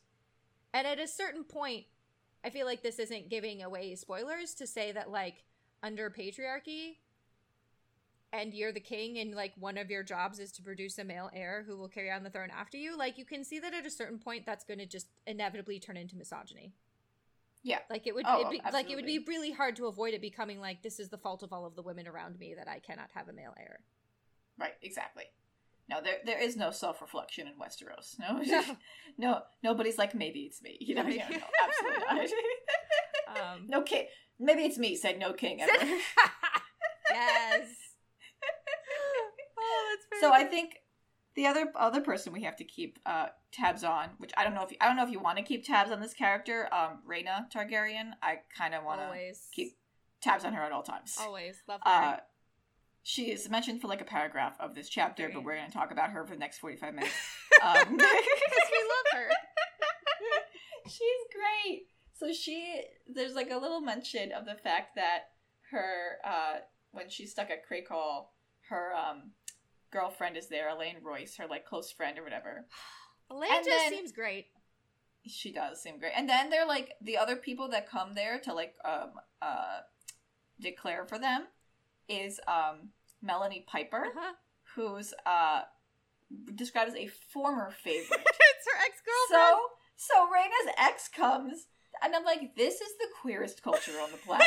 It's like, she is like, it's like your ex-girlfriend and her new girlfriend are in a castle together, and she's being like held up by these dudes, and like, but you go to help because like, you stay friends with your ex. Like, it's just it's so tracks. Yep. All of Rhaena's exes are like, all right, family, we're siding with Rhaena. No, I'm not going to tell you why. We just are. She's the true, I mean, he's the true king, Aegon. Yep. That Aegon. Not Rhaena, just Aegon. This is about Aegon. I love your note. Do we think Rhaena and Melanie hooked up for old time's sake? Absolutely. Absolutely. It's just like... Yes. 100%. Yes. No doubts. I just, like, it's gotta be just such a unique experience to, like, be super deeply loyal to your girlfriend while she's pregnant with her brother's kids. Wow. Yep, it is. Yeah. Like, not just her husband's kids, like, because clearly she had to get married, but, like, it's her brother. Like, her brother is her husband, and she's having her brother's kids, and you're just like, I still love you. We're still girlfriends. Do you think Aegon knew? I feel like this is just talking from my gut, because nothing in the text tells me otherwise. Yeah. I feel like Aegon knew. I think so, too. And I think seems he knew, fine too. with it. I don't think he was as dopey as Aenys. I don't think he was, like, I think he was aware enough of what was going on around him. And I don't know that Rhaena's trying to hide it. Especially given, like, you know, much later on, we'll get to more stuff with Rhaena later in her life. Given how she acts throughout her life with her best favorites or whatever they call them. I don't think she's ever really tried to hide that's what's going on. I think she's just like, yeah, this is happening. No, and like, as we will see, this gets like, the Maester's not into it, not a fan of the fact that that Rhaena just kind of like seems to be maybe not flaunting, but like not hiding. And it's another one of those like misogyny and like your misogyny is showing because like dudes were allowed to have mistresses. Yeah, I think also part of it is like I think Aegon probably knew and probably just didn't care Yes. because like it was regular Targaryen practice to have multiple spouses. Yes. And I just don't think it was something that even crossed his mind as like an issue. And as I can imagine, especially on top of that, a measure of like non-threatened, because like Right. when your wife is queer and she's fucking other women, like you don't have to actually worry about legitimacy issues. Mm-hmm. Exactly. That, you know, I can imagine Aegon being like, I don't know, just have fun. Sounds great. Yeah. Like as long Aegon's as you are having my children, which like the only kids you're going to be having are mine, because like he's probably the only dude that she's ever fucked at this point. Yeah. Oh, And I think only 'cause absolutely. she has to. And only because she has to. And I'm sure Aegon's also like, women can't have sex anyway. Like, what are you talking Yeah, about? no, they're just hanging out in bed. They just talk. They have pillow fights. Yeah, exactly. Sexy Targaryen pillow fights. HBO. Get on this. Give us the sexy Targaryen pillow fights. I just have to voice a minor complaint to Archmaester Gildain. I object to your framing that all of his life Aegon had been considered the heir apparent, when you have literally told us twice that there were people that believed that Rhaena should be the heir. Like, you literally have told us more than once that there were people who were like, I don't know, she's the oldest. Mm-hmm. And now you're like, well, Aegon, all of his life was the heir apparent. And I'm like, I mean, kind of, yes, but also you are conveniently forgetting that there were people who sided with Rhaena. Yep. And I think that fits into your theory that, like, he's writing this history in order to delegitimize any kind of female. Yes. Any kind of female authority. So, like, he will acknowledge at certain points that, like, oh, well, I mean, some people, I guess, also thought it should have been Rhaena. But, like, when it comes down to it, he's like, oh, yeah, but everyone knew it was Aegon. We all know that everyone knew that it was Aegon. Yeah, obviously. It was Aegon, yeah. Oh, that makes me wonder about Visenya and why Visenya picked Maegor. I wish if Rhaena hadn't been married to Aegon, I wonder if Visenya would have picked Rhaena. Mm-hmm. I don't know. Right. But, like, there's one other tiny connection here that feels like A Song of Ice and Fire, which is when Aegon's like, hey, now is the time to take the throne from my uncle. Now that the faith has been put down by my uncle, it's my turn. Now that the faith has been now that my uncle survived this holy little kerfuffle, now that my uncle put down the faith permanently, now that my uncle has been crowned in front of everybody, including my mom, who went to the ceremony, and now that you, my wife, have had twins that everyone's saying are incest abominations, let's do it. Let's do it. Now's the time. Press that claim. This is the great time to press the claim. Yeah. And, like, Rhaena continues to just say the smart things, who's like, no, let's not. Yeah. We've got babies now. Let's think about the babies and keeping them safe. Why don't we flee somewhere east and, like, go live our lives? Right. And he's like, no, I want to be king. And it totally is reminding me of Robb Stark heading south in A Song of Ice and Fire. When Robb's like, but they killed my dad. And Kat's like, right, but a lot of other people have died. Let's maybe go home. Let's go home. You've done the war thing. You've played the war thing. Like, you did the Game of Thrones. Good job. You used the amiibos on the board. Yep. We loved it. We love to see it. Yep. But if you keep going, I just have this feeling bad things are going to happen. And he's like, I think it's going to be fine. I think everything's going to be great, and I'm going to keep fighting because they killed my dad. But, like, I'm getting major, like, that Rhaena is doing the same thing Kat is doing and just going, look, this is a bad idea. Let's just go home and be safe. Let's go home and be safe with our babies and, like, be fine. And he's like, no, thank you. No, I really want to fight this. And that's where we end, and I'm just kind of like, oh no, the tragedy is coming. If people just listened to Rhaena, you know? Like, just listen. I mean, like, and I don't want to, like, be like an angry lesbian on the internet, like shitting on all these fictional men, because we will encounter some that are functional. Yeah. But so far, of the Targaryen kings, what the hell happened, dude? Like, Aegon the Conqueror, super dopey in his Aegon fort. his heir Aenys, similarly dopey, named Aenys. What are you gonna do?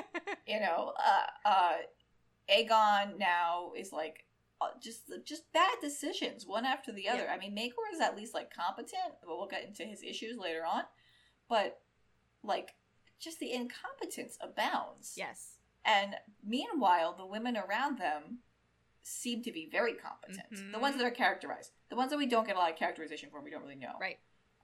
But the ones that are characterized, the Visenya, Rhaenys, Rhaena, they seem to like, you know what's up and be able to like manage this much better. And I'm just like, right, just listen to them. Listen to your women, please. Your hot Targaryen wife has good things to say. Say them. Listen to her. Yes. Yeah, that should be the theme of our show. Always listen to your hot Targaryen wife. Yeah, exactly. I would if I had a hot Targaryen wife. Look, yes, absolutely. So, I mean, I feel like we can talk about Alyssa getting shafted a little bit. I know that we are going long, as always. It's so, you know what? Everybody. It's happening. We did a really good... Our summary was only 20 minutes, so... Right, this is just all deep dive. We're good. This is the brand. Yeah, I mean, we talked a lot about the different women who, who get shafted, and the ways that they're, characterized. Alyssa, yeah, I mean, Alyssa's, really disempowered. Yep. Because she does not have a dragon. She just kind of...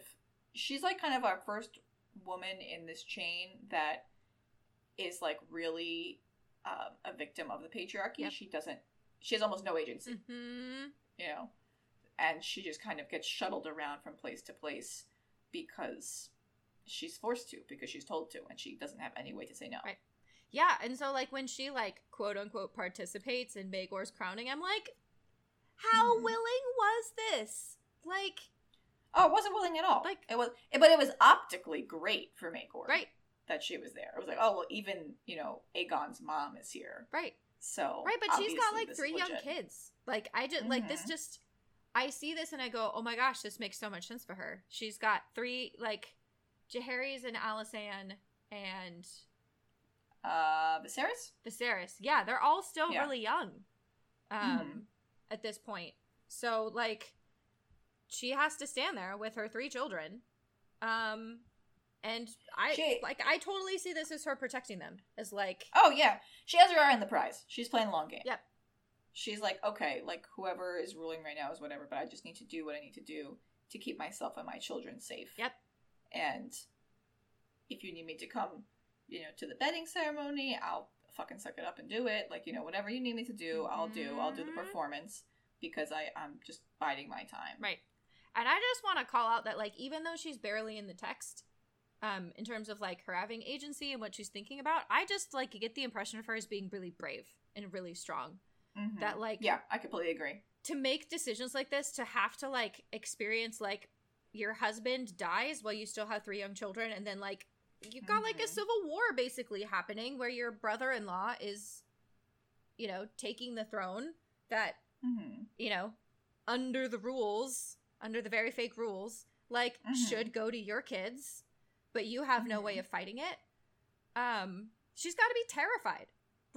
Yeah. She has 3 children. She has 5 children, 3 of whom are young and with her, all of whom are technically threats to Maegor's power. Right. That her continued existence and the continued existence of all of her children, but especially the 3 little ones that are with her right now, are a threat to Maegor's legitimacy. And, for her to just, still be there and participate and then, as soon as she can get out, just strikes me as just, really brave. Yeah. And I think that, I think you had a note about Jaehaerys and Alysanne here as well. I think that while we don't get a lot of Alyssa on page, and tons of characterization for her, we get a lot of Jaehaerys and Alysanne later. Mm-hmm. And I think their characters are very much formed by these years. Right. Because they're very young when their father dies, so he didn't have a big hand in raising them. Yep. But they're growing up in this kind of tumultuous situation. So, yeah, they would pull their strength and their knowledge of ruling, their ability to, understand politics and things like that from their mother. So, absolutely. I think that she's the reason that they are characterized as they are later on. Yep. So Viserys is 12, Jaehaerys is 7, and Alicent is 5. Yeah. So as we will see, Alicent and Jaehaerys turn out pretty well adjusted.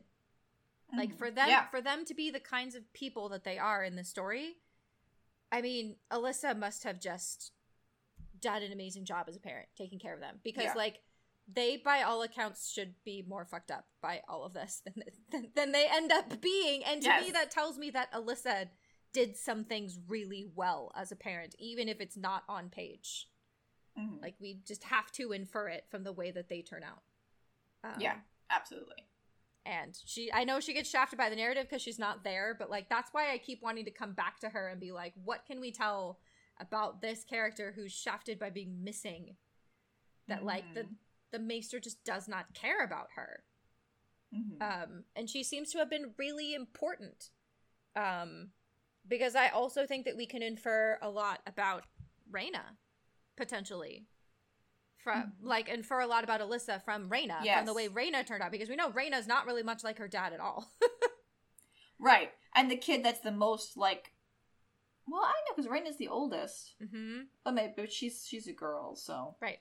Because Aegon seems to be kind of like Aenys. Right. Maybe not as incompetent, but he seems to kind of take after his dad more so. Right.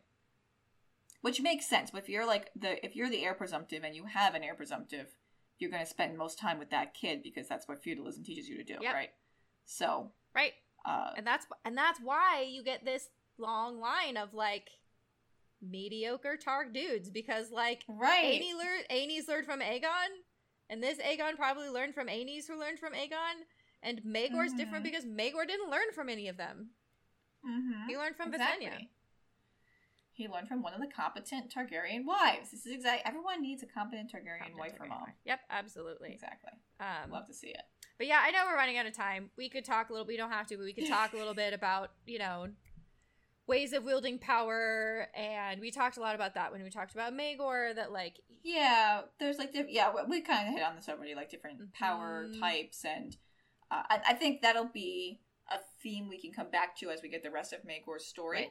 As well. Right, but we can definitely already say that he seems much more interested in consolidating power into a singular position rather than the sharing of power that we saw with Aegon and a little bit with Aenys.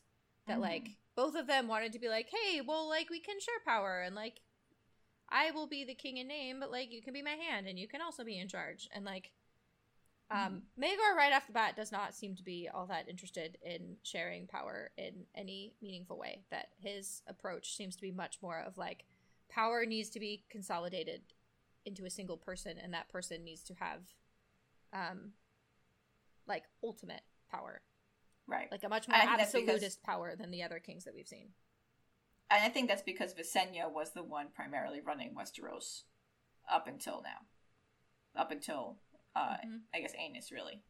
And, she worked with, because Rhaenys died, and she worked with Aegon, too, but ultimately it does seem like power did consolidate in Visenya at a certain point. Mm-hmm. Right. Right, and that vision of power is much more immediately destructive than the kinds of power that we saw under Aenys and Aegon. I think when it comes to Targaryens, like, the coin flip concept is dumb, but... I think one thing we see in power with Targaryens is there are Targaryens that are patient, and there are Targaryens that are not patient. And you've got your patient Targaryens are Aegon the Conqueror, Rhaenys, Jaehaerys and Alicent later, that kind of stuff.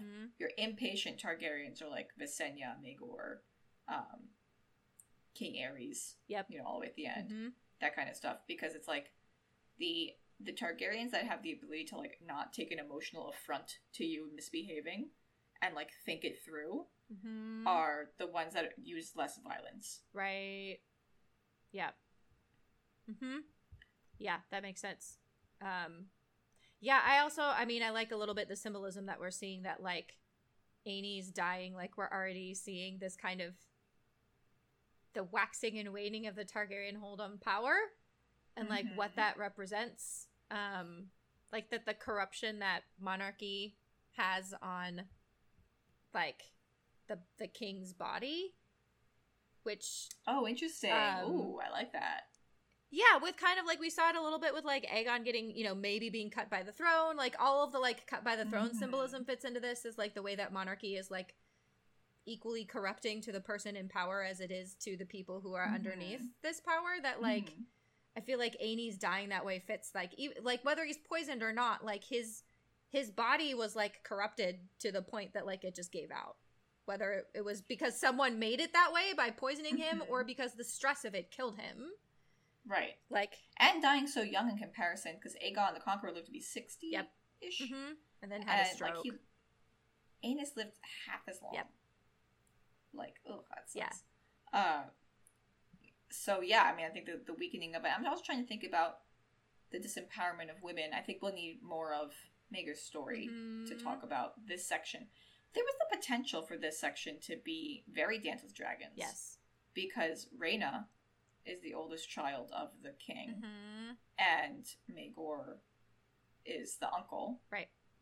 You know, so it's like, there's like a similar setup for that, but Rhaena was already married to her brother. So there wasn't, nobody ever like really pressed the concept of the Rhaena claim comes up, but it's not really pressed because she's already married to her brother. Right, but they wanted it at the beginning, right? Isn't Visenya the one who was like, how about we engaged my son Maegor to the baby? Yeah, there was some talk that would have been a smart political marriage, damn it. And yeah, just like Daemon going to Viserys and being like, how about I marry your daughter? That also would be a smart political marriage. I'm not pro incest in real life, but these are fictional people, so it's fine. Right. Like these are smart political marriages. Right, and if we take the stance that we want the Targaryen line to continue and have power, there are certain decisions that fit with that, which would be like Maegor marrying Rhaena. Right.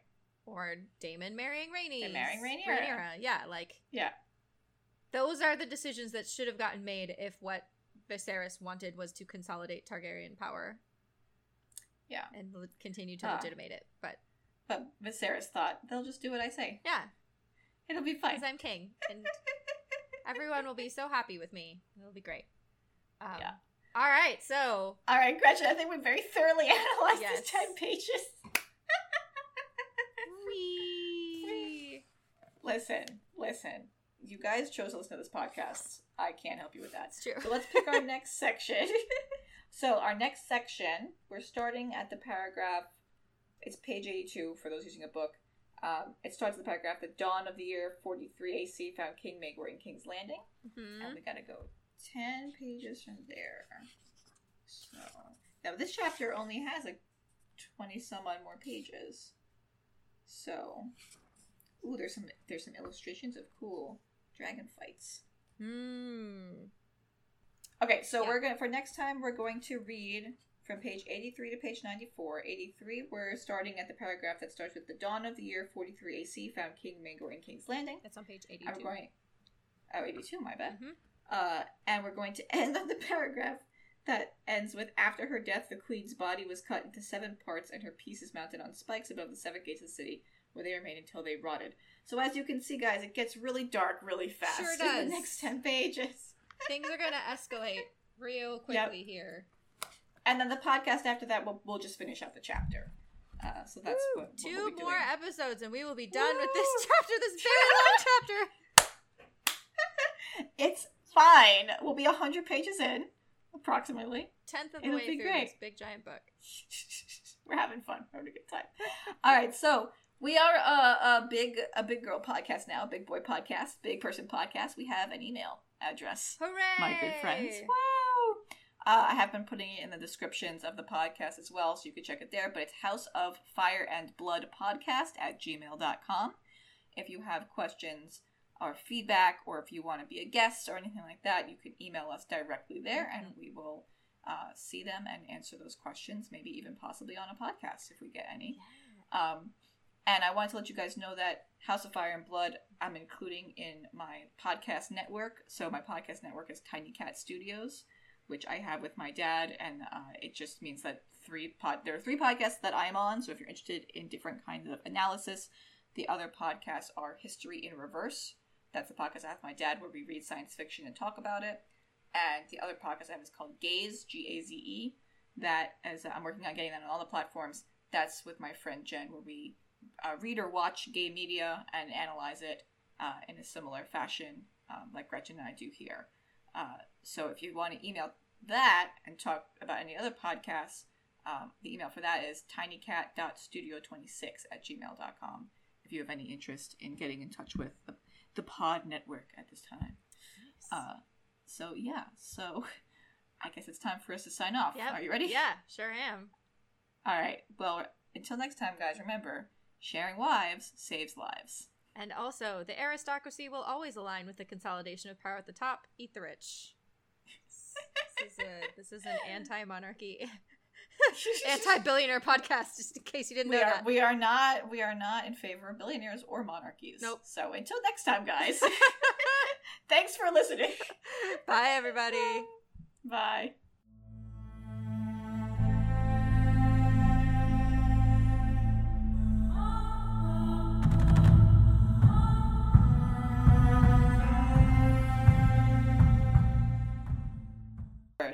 All right. So I have to get my voice up. I have to remember. I have to wake myself up. Yes. Right. You. What about honey? So yeah, speaking of honey, back when I lived in a different city, I mean, I don't know, people don't need to know where I live, but I lived in a city that had a lot of farmers, like, in the area, and at one point I found on Craigslist there was, like, this husband-wife pair of high school teachers who, in their, like, off time, had an apiary, just, like, for fun, and they lived, like, a 20-minute drive away, and so, every month or two, I would drive out to see them, and they would sell me a 5-pound jar of raw local honey. Oh my god! For $25.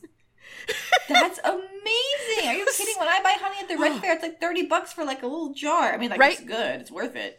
Right, totally. But I was like, and they were like, I don't know. I was one of their first, like, repeat customers, and I was like, I will buy this from you, like, every 2 months. I'm going to come back. Yeah. And then they started implementing a program that if you brought back the jar, it, like, washed, then they would give you $1 off. So I just had this, like... Yes! Constantly had, like... I love that! A giant jar of, like, raw local honey that these just, like, science teachers had made. Oh my god. That's like a couple that was good. like... They were like, let's have bees. This would be cool. And then they're like, oh my god, what do we do with the honey? What do we There's do? too much honey.